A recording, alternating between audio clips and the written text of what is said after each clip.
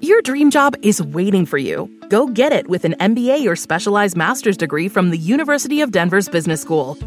Our programs prepare you for a lifetime of professional success. We've assembled extraordinary resources to deliver on that mission. Business-savvy faculty, a vibrant network of alumni, and out-of-the-classroom learning. Most of our graduates secure a promotion or a new role within 6 months following graduation. Commit to advancing yourself. Apply today at daniels.du.edu/Pandora.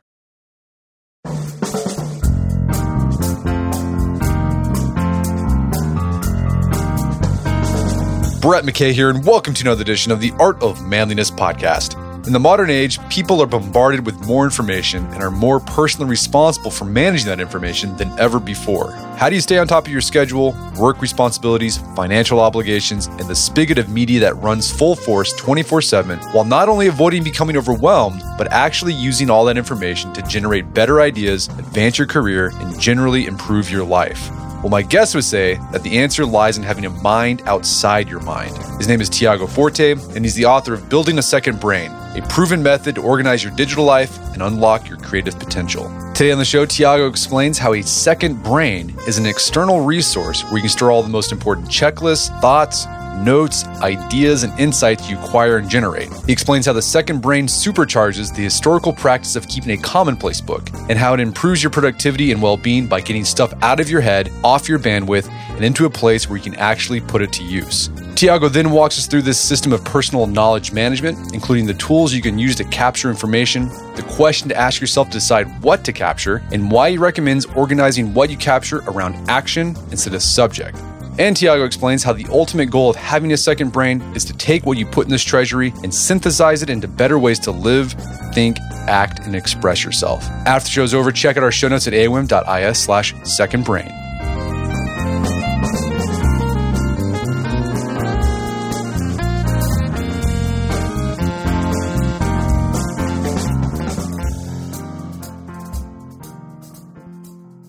All right, Tiago Forte, welcome to the show. Thank you. Happy to be here. So you've got a book called Building a Second Brain, a proven method to organize your digital life and unlock your creative potential. So it's all about this idea that you spent most of your adult life developing. It's this concept called the second brain. So let's start there. What is the second brain? Sure, yeah. So second brain is an external, outside your head place that you trust. I suggest a piece of software, but it can really be any kind of information storage tool. It's a place that you trust to preserve and save all the most important information and knowledge that matters to you. Your ideas, your insights, your life lessons, realizations, your theories about how the world works, your book notes, quotes you found. We are such just high volume information consumers these days, but I would just ask your listeners or you to really think about, what do you have to show for all that knowledge you've consumed? Where is it? Can you point to it? Can you say what it is? Can you use it? And for most people, they have a vague sense of the things that they've learned in the past, but no real record of it. Yeah, I would say I consume a lot of stuff, and then like the next day I forget about it. Or I've created sort of a slapdash organizational system where I'll save and read this later, but then I never do. Yeah, that's a good point. I think most people have some semblance of this. Right? Almost everyone has a folder. They keep things on their computer. They have bookmarks in their browser. They have, the camera roll on their phone where they've taken photos of, interesting images. So it's already there somewhere. It just needs a little bit of kind of organization and centralization. Like you need to centralize it a little bit. Otherwise, when it's time to find it, you have to look like 25 different places. Yeah, I think you're right. I think most people have they offload some things to external tools, right? A calendar can be part of a second brain. A to-do list is part of a second brain. But you're like, second brain trademark, TM, what Tiago's doing is it's that, but it's all in one place. So you can go there and see everything in one place and not have to go to 20 different things. Exactly. And you highlight in the book, there are historical ancestors of the second brain. There was one called the Commonplace book that people in the Renaissance, the 19th century, used as a second brain. What was a Commonplace book? How is it similar to what you're doing with the second brain? And then I guess the follow-up would be, how does the second brain turbocharge this idea of the Commonplace book? Yes, this is one of my favorite things to talk about. Basically, I kind of did a DIY version of this for a few years, just using, I think at the time, like Microsoft Word or Google Docs, just whatever I had available. But then I started to get curious, has anyone had this issue before? Has anyone done something like this in the past? And I started really diving into the history, and I just discovered this is an almost ancient practice that humans have engaged in.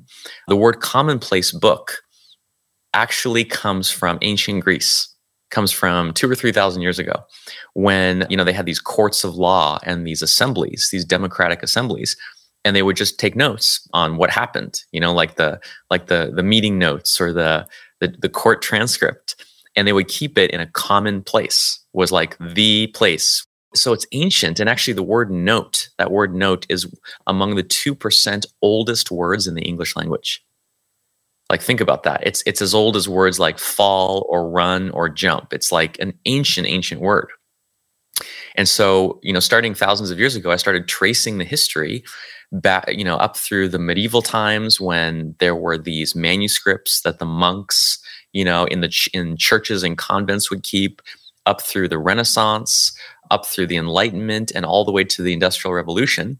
And there's examples all through each of those eras. In the Industrial Revolution, there was a very relevant example, which was kind of a resurrection of these commonplace books. And people like John Locke and Leonardo da Vinci and others would just keep a notebook. It was just a simple paper notebook where they would write down. It wasn't so much a journal with like personal thoughts and reflections. That's one thing. It was more like copying and pasting and writing down little snippets of insight and ideas and metaphors and examples and facts and observations that they would just find in the outer world. And just like today, the Industrial Revolution was this time that educated people were trying to make sense of the world. They're trying to make sense of how things were changing and why. And so a commonplace book was part of their effort to make sense of their world. So I don't know, I've just been inspired by history, and I think we can now do the very same thing that people have done throughout history, but supercharged by the internet and by technology. And yeah, what they did with these commonplace books, so there's this controversy, this long ongoing philosophical debate that goes back to Socrates, whether you should write things down or not, right? Socrates thought, well, no, you shouldn't write things down because that'll weaken your memory. But there's been research that shows, well, actually, when you write things down, it allows you to process things. It actually allows you to think better and embed it more in your brain. And then it allows you to sort of start taking these ideas you've been writing down and cross-pollinating them to come up with new ideas. Yes. And so that's what's going on in this. So I think a lot of people think, well, why would I want to just like record everything because I'll just forget about it? Actually, no. By recording, it actually helps you remember.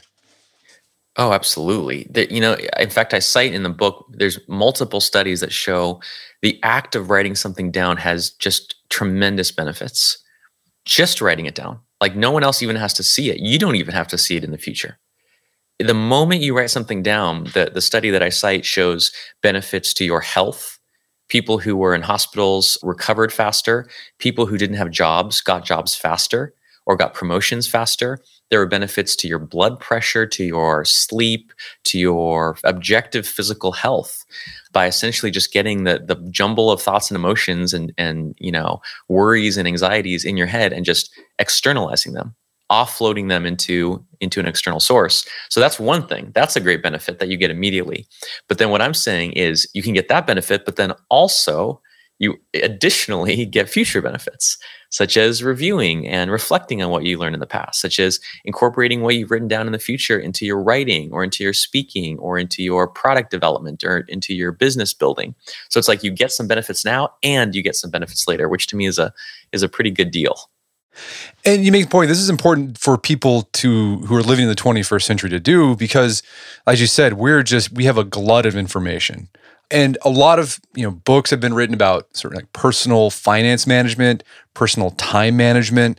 But you say now is the time people need to start thinking about personal information management. Exactly. Yes. Yeah. You look at the past few decades of history, it's like one by one, these practices have gone from only for companies or organizations or only for the elite and kind of been democratized and found their way onto the individual level. The ones you mentioned, finance used to be for the CFO of a huge corporation. Now, each of us has personal finance. We have the tools and the knowledge to think about our personal investment portfolio and our personal spending. The personal computer, right? Computers used to take up a whole room and could only be the only people who could afford them were huge companies. Now each of us has practically a supercomputer on our desk and in our pockets. So it's like one by one, these superpowers have been democratized. I think it's time for personal knowledge management. In the past, knowledge management was something huge companies would think about. How do we, share knowledge across our divisions, across our teams? But now one individual has access to so much information, so much knowledge that we can, and I think must, start to think about, how does information get shared across my life? How does knowledge get preserved and cultivated and distilled, through the future? It's a very new idea to people, but I think it's a massive years-long trend that we're all going to be affected by.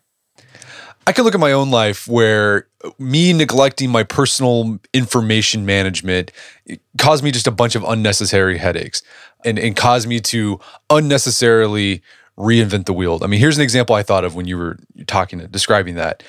Sometimes my extended family gets together for a birthday and we order barbecue. But every time we do that, we have to figure out, how much food do we need? Because if we would have saved what we ordered the previous time, because it's the same number of people that come every single time, I wouldn't be spending an hour trying to figure out, how many ribs do we need? How many, orders of potato salad do we need? I know it's a trivial example, but I think it highlights that if you have a way to manage your information, it can make your life a whole lot easier. No, I love that example. These are some of my favorite examples. I have a similar one. One of my kind of oldest and most used notes is a packing list for travel. And it's kind of obvious and yet unusual. Every time I go on a trip, basically I forget something. And every time I forget something, I go, okay, good. I forgot an umbrella. Let me go get that note. I just do a search for, travel, and it usually just pops up. And I just add the item that I forgot onto the list. So over time, I am actually improving. I'm getting better at my ability to pack for travel. And this is the key part, without having to, quote unquote, keep it in mind, right? Like, this is the key thing. You don't want to use your precious brain space for that. You want to use an external tool. I actually think, most people tend to think of these super sophisticated, high and mighty uses of a second brain. I think of packing lists. I think of grocery lists. I think of, shopping lists, these mundane everyday things that you can start there, which starts to kind of free up brain capacity, which then you can use that freed up brain capacity on these more sophisticated, use cases. Well, with these sophisticated use cases, these are things like life projects you might have, right? It could be you're redesigning your house or redesigning a room. Well, you can have a second brain place for that. You're thinking about changing careers. Well, if you have all this information that you've collected, you're able to start seeing connections between different stuff, and you're able to better make decisions because you have all the information at your fingertips. Oh man, I wish more people would understand what you just said. This is kind of one of the deep implications of this is, it's like, we are one holistic human. We tend to wear different hats. You might be, I have a hat, a father, and then a husband, and then a business owner, and then a writer. You might have a dozen or more different hats you wear. But it's one soul, it's one human being, one psyche that is in common between all these things. And so this often happens when people have been using their second brain for a while, some weeks or months. They start to notice what you just said, patterns, right? They start to notice, there's a pattern across these different areas of my life, such as something that I seem to be interested in, or a question I'm passionate about answering, or the same lesson or principle that keeps popping up again and again. And if you can notice that, if you can identify it a little bit earlier, that means you can start to act on that information. You can start to, make decisions and take actions based on that insight into yourself, and save potentially years. I mean, sometimes people spend years trying to find their life purpose or what they really want or who they really are, which is wonderful. But I say, instead of starting with this grand, 10-year plan or life goal or whatever, just start by noticing what is arising in your subconscious through the mundane things that you notice and care about and that resonate with you on a day-to-day level. Another thing too, the second brain does. So, okay, yeah, you as a person, you're one soul, but you have these different hats you wear. But you're a temporal being, and you have different temporal parts of you, right? So there's like a future self where you read something now when you're 30, and you're like, wow, this is probably won't come in handy till I'm 80.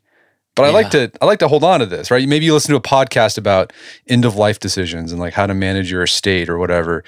Yeah, that's not going to be useful for you too much when you're 22 and have no family. But you're like, I want to hold on to this for my future self because he might want to know this. Exactly. You know, there's this bias we have as humans, which is called novelty bias, right? Which is and it's so deep in how we think and how we live in the world, it's practically invisible. If you think about anytime you make a decision or take an action, most people, most of the time, are relying on information that they just encountered, right? Like this hour, or maybe today, or maybe in the past week. And that's completely natural. That's what you have top of mind. That's what you can remember. But you know, when you go to make a decision, let's say about your career, your business, what are the chances that the best idea, the best choice is one that you thought of just now, just recently? So I kind of think of, along the lines of what you're saying, I think of a second brain as a system for countering novelty bias, right? It's like the antidote. I find when I'm working with my notes, I'm just as likely, and often people who work with me point this out, they notice it, I'm just as likely to use a digital note from 5 years ago as one from this year. I'm just as likely to use an idea from 6 months ago as one from this month, which is so unusual, but that's kind of what a second brain is all about. All right, so let's start walking through the process of building and maintaining a second brain. And I think the thing that people, they get hung up on, at least this has been my personal, I'm universalizing from my personal experience. The thing that you get hung up on is the software or apps you're going to use for your second brain. Because you go online and you might search like personal information management software, and you're going to see like 7 different options. Is there one best note-taking second brain app out there, or is it just whatever works for you? You know, there is not one app to rule them all. And I think you're completely right. The belief that there is and the search for that one ultimate app derails people for a long time, a long, long time. So a few things. So first, I think it's important to recognize that your second brain is not one app. It can never be. I mean, the average person uses between 1 and 2 dozen apps, software programs per day. Think about that. You know, some for writing, Google Docs, some for reading, the Kindle app or a Read Later app, some for storing information, some for sharing information, social media sites, you know, editing programs, Photoshop, all these different software programs. And to think that those are all information management apps, all of them. So to think that you're going to replace all these highly capable, specialized platforms with one is just ludicrous. So that's the first thing. That acknowledgement frees people up that they're going to use a constellation of different apps always. But I will say there is an important place for one app, which is your notes app, your digital notes app. This is apps like Evernote or Notion or Obsidian or Apple Notes, Google Keep, Microsoft OneNote. It's like a specific category. And when it comes to choosing your digital notes app, there are a few kind of frameworks that we can use. I actually have a 3-part series on my YouTube channel called How to Choose Your Digital Notes App. And we kind of place people into 4 archetypes. There's kind of like a personality quiz that people kind of fall into. You're either an architect, you're a gardener, you're a librarian, or you're a student. And I kind of describe each one of those archetypes. Once you have one archetype that you identify with, then the choice actually becomes quite clear. And I recommend a handful of very specific apps for each one. Okay, so basically you got to find the app that works for you, that suits your personality. It's going to be different. And this note-taking app is where all the stuff that you capture with these different apps you might be using, whether it's a Read Later app, highlights from your Amazon Kindle. What's great about all these apps is that they can work together. So a highlight you make on Kindle, you can import that into Evernote or Google Keep, for example, correct? Exactly. That's one of the most common starting points. It's actually one of my earliest starting points is if you read ebooks, any kind of ebook, for example, Kindle books on a Kindle or like the Kindle app on iPad or iPhone. If you're reading those books, it's so easy to just add a highlight. You just put your finger down, drag it, and it turns yellow. But a lot of people, in fact, almost no one knows that there is a simple way to all at once, en masse, in a completely automated way that doesn't require any manual work. You can import all of those highlights from all the books, all the Kindle books you've ever read, all at once to a Notes app. And that way, what you're doing is you're getting that work you've done. I mean, reading a book is hard, right? In the age of distraction that we live in, reading a book is like an accomplishment, I think. And then additionally, if you're adding highlights, it's so obvious. Why not put in an extra, 1% of work to import those into your Notes app? And then you have this lifelong record of the ideas and the quotes and the insights and the advice that you found most valuable. So then also when you're browsing the internet, I know a lot of people, they'll find this article and like, oh, that was really good. I should remember that for later. Usually they bookmark it, but I tend to, when I bookmark things in my browser, it just goes to this abyss that I'll never look at it again. But like things like Pocket. Pocket is a cool app you can use. It sort of creates a digital magazine for you to go back and read through articles you wanted to check out again. And again, with I think some of these read later apps like Pocket, you can import the articles that you saved into your main note-taking app like Evernote. That's exactly right. So yeah, there's always a starting point. For some people, it's highlights from ebooks. But then once you have this central repository, this second brain, you start to realize, oh, I can do that same thing everywhere. I can pull from many sources as I want. And so then they start, using Pocket or Instapaper for blog posts or online articles or news articles. Then there's tools that you can do it for YouTube videos and YouTube transcripts. Then you can do it for podcasts. And one by one, you start realizing, oh, each of these sources of information that I consume is a source. It's an input. And by the way, no one company wants you to do this, right? I think this is the reason that I had to create a course on it and now write a book. Apple doesn't want you, or let's say Amazon doesn't want you to save your highlights in some place that you control, that you'll always have access to no matter what Amazon does, right?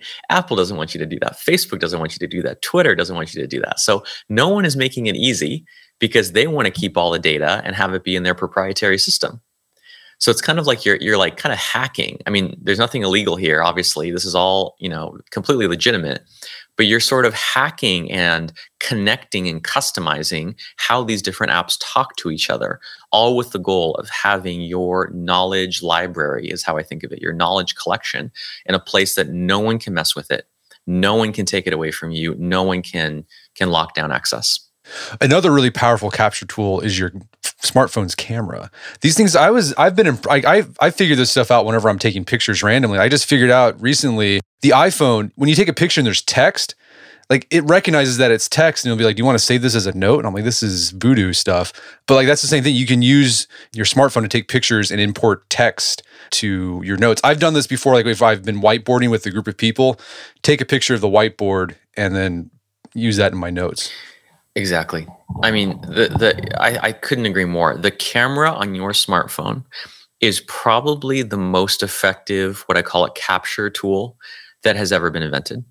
I mean, it is perfect. It's always on you, right? It takes no special effort to use. All of it gets saved, which, in a central place, which is your camera roll, and, probably synced to Google Photos or Apple iCloud or somewhere. Those photos are easily shareable. They can be edited. As you said, there's new features coming out all the time where it can read text, which can then be copied and pasted. I mean, it is it's an incredible era for this idea of knowledge capture. I think your camera smartphone is the ultimate capture tool.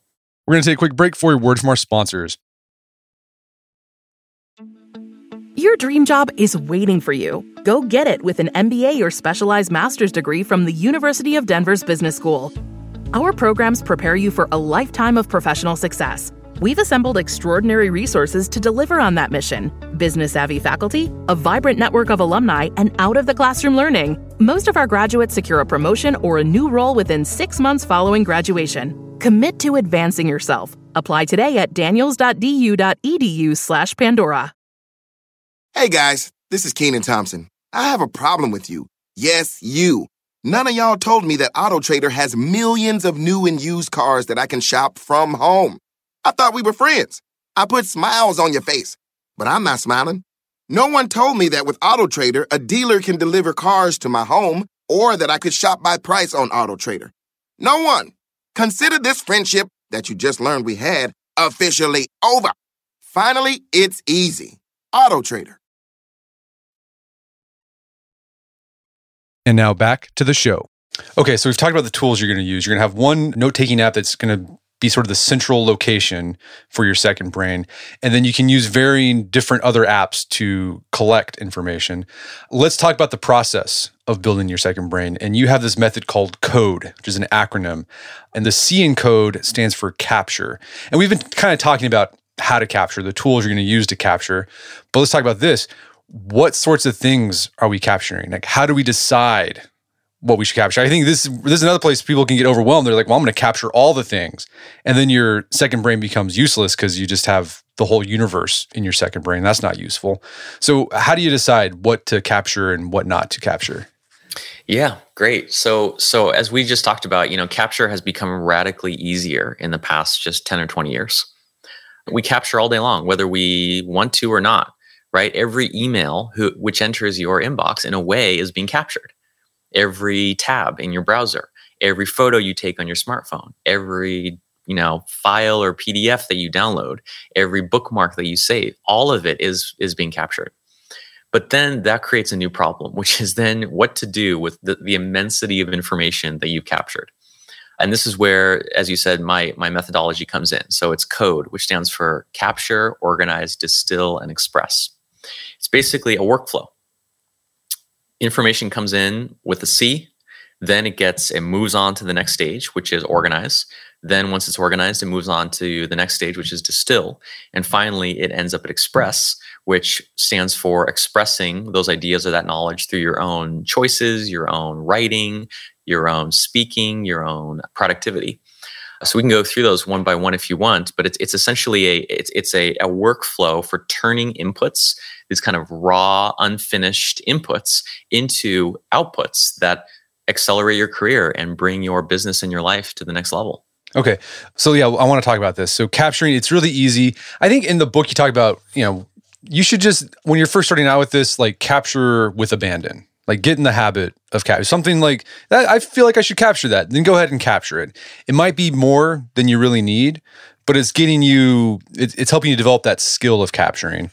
But then as you do this second brain process, this CODE process, you'll begin to refine. You'll be able to figure out kind of like, well, I actually don't need to capture that. I don't need that. You say here, like on average, you capture just 2 notes per day. That's it. Yep. And I think most people will probably get to that point because you've been doing this for years. So you really know what's important to you and like what you need to capture and what not to capture. I think that's exactly right. So yeah, most people go through a couple stages. They go through an information hoarding stage. It's kind of like, house hoarders. They go a little crazy with it. They kind of capture everything and just all things, which I think is actually fine. It's actually good to go through a period of information gluttony because you sort of see all the possibilities. But then most people, if they keep going, quickly realize just by seeing all the stuff that they've accumulated, that there's really no point to that. There's really no point. If you capture everything, you might as well capture nothing, right? If you value everything equally, then you're really valuing nothing. What it means to build a second brain is to take on what I call the mindset of a curator. So think of a curator. A curator, so let's say of a museum, is very, very picky. You don't just take up anything off the street. You make curating choices. You're very selective, very picky, right? There's this principle that in any set of information, the value is not evenly distributed, right? When you read a book, the value of the information is not evenly distributed. As you listen to this podcast, the value of what I'm saying is not evenly distributed. Some points are much, much more valuable than others. And if you follow that principle, it tells you what to capture, right? And yes, this takes practice. It takes judgment, it takes wisdom, honestly, but it is a skill. And it's a skill you can get better at over time simply by asking yourself. The question I always ask myself is, what is the 1% of this that holds most of the value? The 1% of this book, this podcast, this course, this life experience. And instead of trying to write down 100%, which will just, create all this work in the future for me to make sense of, I just try to write down the 1% best points. Gotcha. Okay. So that's capture. This is a skill you're going to develop. So when you're first starting out, capture a lot. As you do this code process, you'll refine what you capture. The next part of this code process is organize. And this is where I think a lot of people get stuck. They say, oh, I got all this stuff. Now, how do I organize it so I can find it when I need it? And I've had this problem. I've tried different things where I've got these phases where I'm like, I'm going to digitize all my paperwork that I have. So I've created like this digital file cabinet. And then it's just so, I don't know how to, or I'm like, okay, do I have like a business folder? And then how do I subdivide the business folder? And you say that sort of old school file cabinet mentality, not particularly useful. You offer something, a rubric for organizing that is based around action. Why is organizing around action more effective than organizing by, topics or whatever? Yeah, I think there's a lot of, in fact, this is the exact situation that most people are in when they come to me. They've captured a bunch of stuff and it's like, now what? And the framework that I have is called PARA for how to organize. That's PARA. I'm a big fan of 4-letter frameworks, if you couldn't tell. And that stands for basically the categories of action in your life. Every person that I've met so far has these 4 things: projects, the things that they are trying to achieve or build, the outcomes they're trying to create. They have areas of responsibility, things that they're responsible for kind of more long-term over time.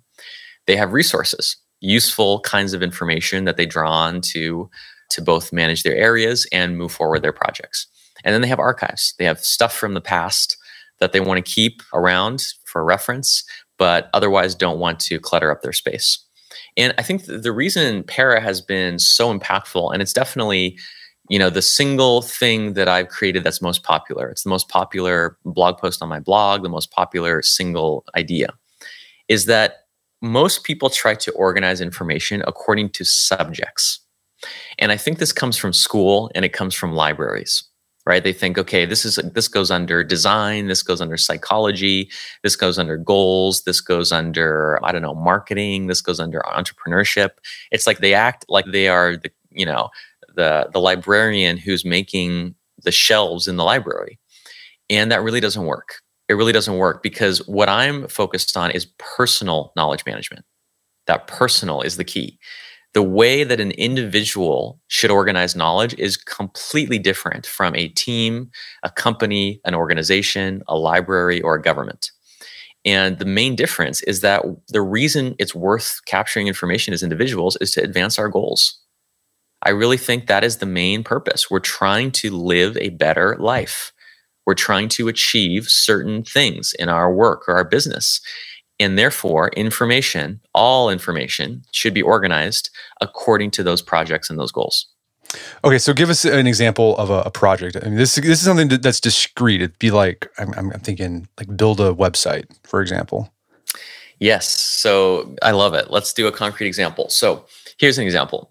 Many people would come across a quote. This is a common one. Let's say in a book, they highlight a quote and they say, this is cool.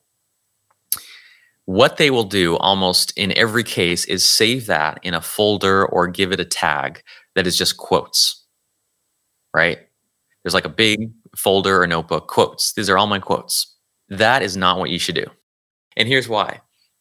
It doesn't really add much value to have all your quotes in one place, right? Like why? Why do you need dozens or hundreds of quotes in one giant repository? You really don't. What I would have people do is at the moment that they are organizing that note that has that quote, ask themselves, right? Generally, you can ask yourself one question for every note that you take. I found that over the long term, if I have to ask myself multiple questions, what category does this go in? What subject does it relate to? Add all these different tags. That's not going to be sustainable. So you have one question that you can ask yourself. And that question, in my opinion, should be, what is the project or goal that this quote is going to help me make progress on? Right? So one of the answers might be, as you said, a website. Many websites have quotes from, customers, quotes from, people from the past, quotes from, leaders in your industry.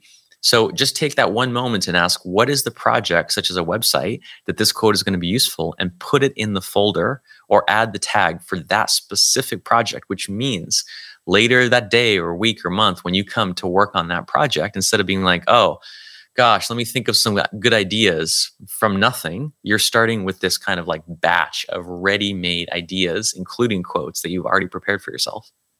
Gotcha. And then if it doesn't fit in a project, then you'd go down that list. Okay, well, does this belong to an area? And again, you said area. That this is just sort of a general. It's a not general, but it's like it's a thing that's related to your life that you have a sort of general responsibility for. And that can change over time, right? So you could have area, it could be like kids, it could be business, it could be music. There's no specific project assigned to it, but it's something that you're interested in or is relevant to you. So if that quote doesn't fit in that project, be like, well, would it fit into any of these areas, and organize it there? Exactly. Yeah. So you just go down the para categories. Often, you're right, something doesn't have a project. There's no project. You're just kind of interested in the subject. But then I would ask, okay, is there any kind of long-term life responsibility? And these definitely do tend to be long-term. Like being a spouse is an area of responsibility. Being a father, being a homeowner. Some other areas of responsibility I have are my health, or my finances, or my hobbies, or my car, or my, these different, think of it like the hats that you wear in your life. And often those have information related to them, right? Like I know I became a homeowner a couple of years ago. It is just staggering how much information you have to keep track of as a homeowner, right? It's like a part-time job. There's just passwords to remember, what kind of light bulb to use, maintenance schedules, who you call when the thing breaks. It's like, it's amazing. And so this is a category of information I save all the time. We just deep cleaned our rug, and I put into my notes, okay, this local laundromat has a 6X commercial capacity washer, right? Which took me a while to find. Now I'm going to save that in my notes under home maintenance. So the next time that I go to deep clean our rug, I have that information at hand. And then resources, these are just things you want to reference in the future. So that could be like packing lists that we were talking about earlier. There's that mundane stuff. Packing list, food order list that you, whenever you're going on vacation, like here are the things I got to do before I leave on vacation, you'd put here under resources. Exactly. Yeah, it's like a catch-all. It's almost like a miscellaneous. And I like the word resources because it just reminds you, okay, even though this is a miscellaneous kind of other category, you still want to save things that are going to be useful. Right? Like I save stock photos. So when I go to make a thumbnail for a blog post, I have that ready.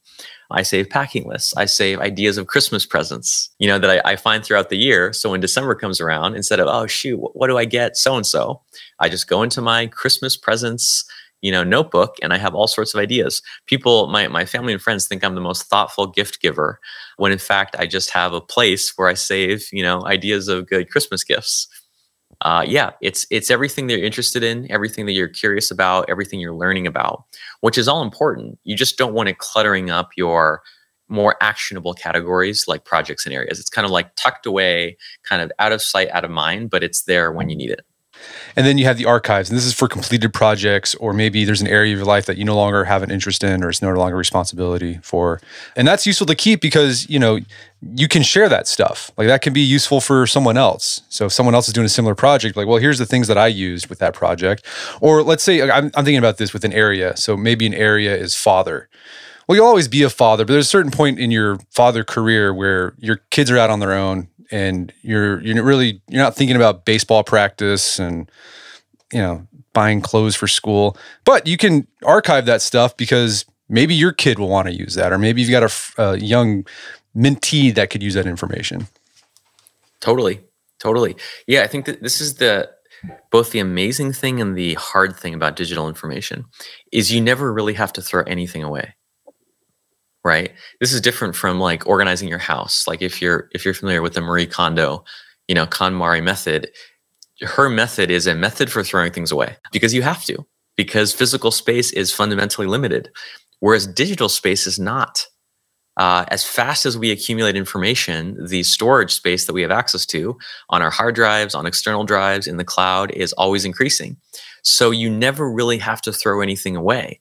But that creates this problem where just because you don't have to throw something away, our digital world, our digital spaces start to fill up with so much junk that we can't even see the forest for the trees. We can't even wade through the chaos and complexity of all this stuff. And so the archives, I think of it like cold storage. It's like the basement that you never go into, that is dark, barely visited. You still want to keep stuff, but you want it to be nowhere in your space, nowhere cluttering up what you're doing. So every time, like you said, you finish a project or you cancel it or you postpone it, or an area of responsibility kind of becomes no longer active. For example, you move out of a house, or a relationship ends, or you just move on to a new phase of life. You just get those folders. You don't have to do extra work. You definitely don't have to organize them because they've just become inactive. You just move them en masse in 1 second over to the archives. And that way you always have access to anything from the past, but you also have a clear space to be productive. Okay, so that's organize. So we've done capture, we've done organize. And it sounds like you can capture and organize at the same time. This can be one movement. You take a picture and then you put it into that para framework. The next part of code is distill. What do you mean by distill?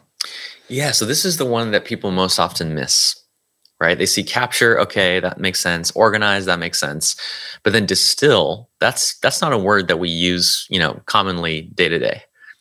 And what it refers to is a really critical thing when you're dealing with this volume of information, right? Like the average person consumes over 30 gigabytes of data per day, the equivalent of 174 newspapers every single day. When you're dealing with these kind of industrial, quantities of information, if you only collect and collect and collect, no organizing system is ever going to save you. Right? Even the best organizing system eventually will be completely overwhelmed. At some stage or another, and I like to do it after organize, you have to distill. You have to boil. What that means is you boil down the contents of your notes to their essence. You decide, you distinguish between the points or the ideas or the parts that really truly matter, that are really important and interesting and surprising, and everything else that isn't. You can think of it like finding the signal in the noise, finding the most important juice from that note. And this takes skill and it takes judgment. But until you do, you're not really going to be able to move on to the final step, which is to take action on those ideas. And so the distilling, this involves, you can say that you saved an article from some website you read. You can go back and just bold passages that you think are important. You can highlight passages that you think are really important. But you said like the best thing you can do is take that article, read through it, and then come up with an executive summary yourself, like just 4 bullet points that summarize what this article is about and why it's important to you. Exactly. Yeah, it's highlighting. Everyone knows what highlighting is. Everyone has done highlighting. Highlighting is kind of in some ways the universal language of distilling. Right? When you're reading a book or let's say a textbook in school, you come across a highlight, whether it was made by you or someone else, you know what that means. You know that it means this is an especially important point. And so what I advise people to do is get that, very common practice and just apply it to digital notes. And the point is, when you come across that note in the future, like you said, let's say it's an article, even if you've saved only the most important parts in the first place, in the middle of your busy workday, you're not going to have the time to go back and read, 500 words of excerpts from this article. You're just not. It's just not realistic. You don't have the time, and it's not a good use of your time. And so the rule of thumb I use is it has to be glanceable.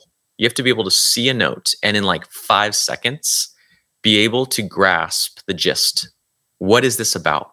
What is the main takeaway? What is the headline? If you can't do that, you're not gonna spend the time. You're gonna move on, and all the benefit of that note taking was lost. Okay, so you've distilled it. next part of the code process is express. What do you mean by that? What's going on here? Yes. So express is the final and kind of culminating step. It's the reason all this is worth doing. It's the reason, people ask, well, what is the point of all this? What is the purpose?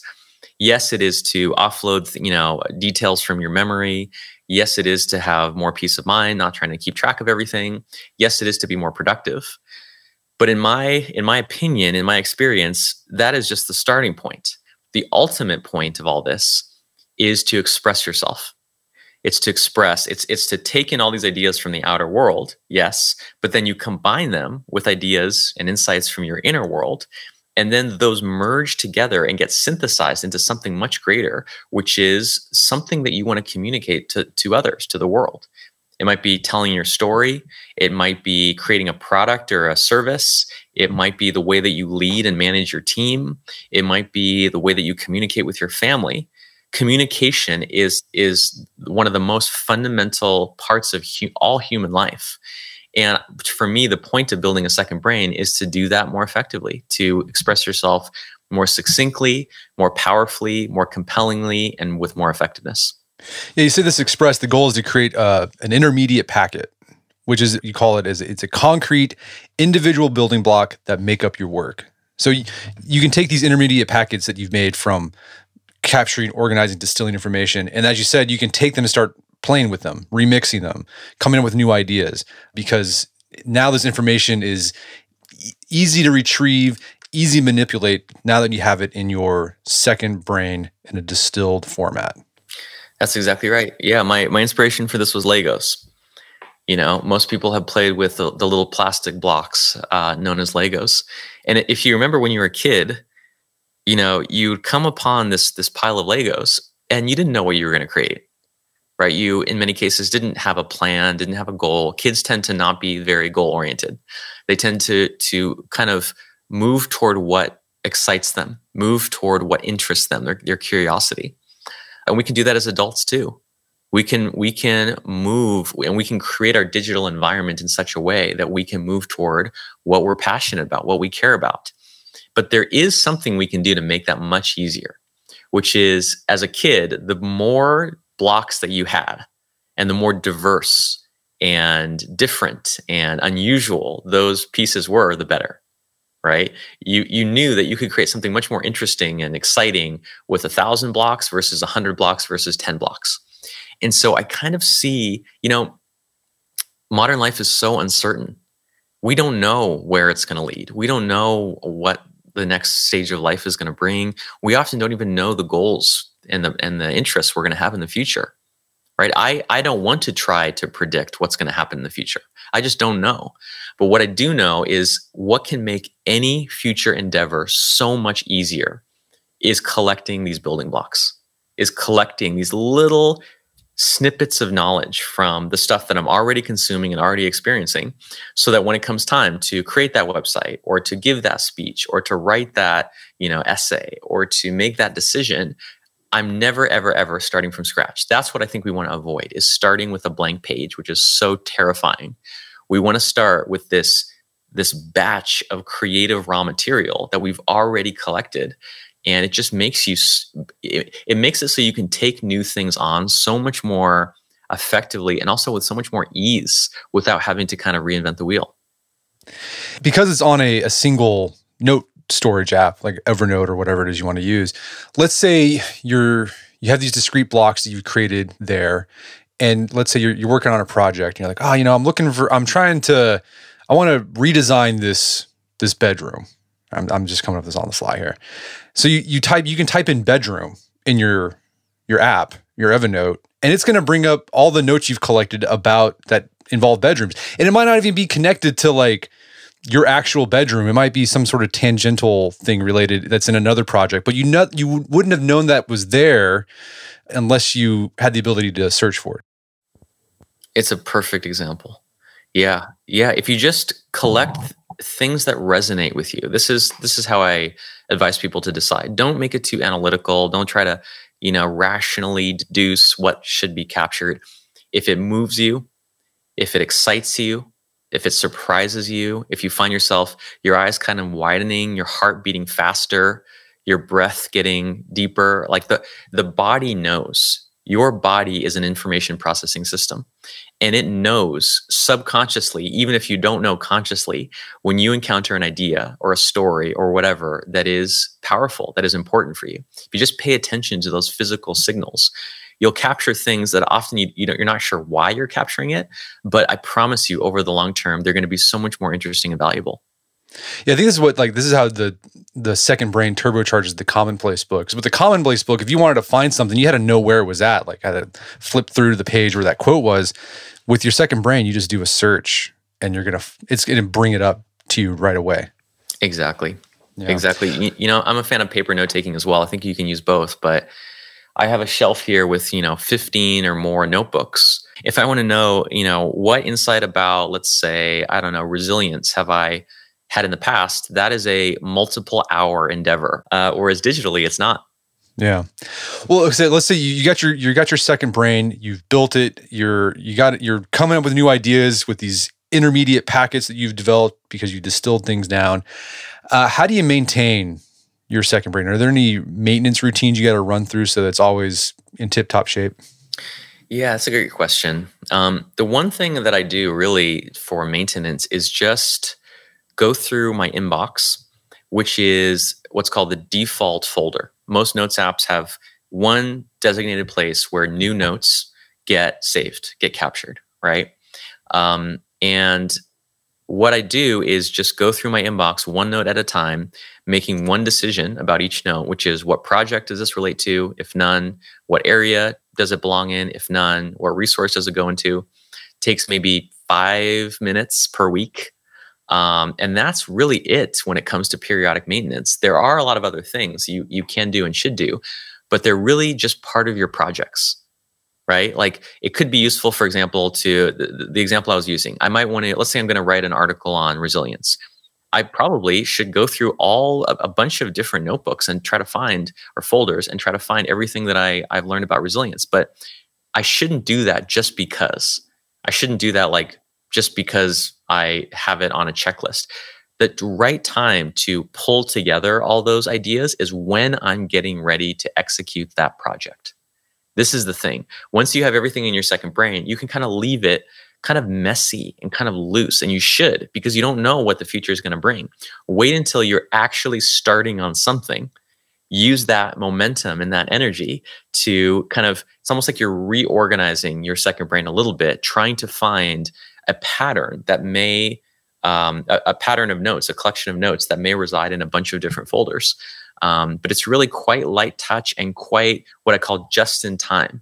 You take these little organizing actions just in time when you actually need that information. I love it. Well, Tiago, this has been a great conversation. Is there some place people can go to learn more about the book and your work? Yes, you can find everything, including the free content that I have, our YouTube channel, our podcast, and of course the book, which has just come out at buildingasecondbrain.com. Fantastic. Well, Tiago Forte, thanks for his time. It's been a pleasure. Thanks so much, Rhett. My guest today was Tiago Forte. He's the author of the book, Building a Second Brain. It's available on Amazon.com and bookstores everywhere. You can find more information about his work at his website, fortelabs.co. Also, check out our show notes at aom.is/secondbrain, where you can find links to resources where we delve deeper into this topic.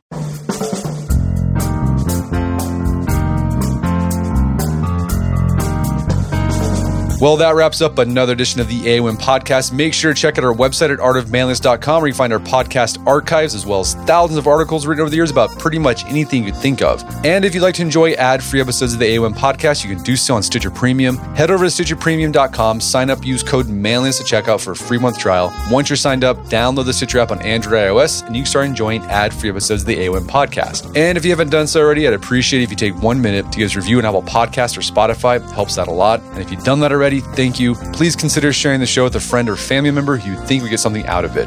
As always, thank you for the continued support. Until next time, it's Brett McKay. Remind you to listen to the AOM podcast, but put what you've heard into action.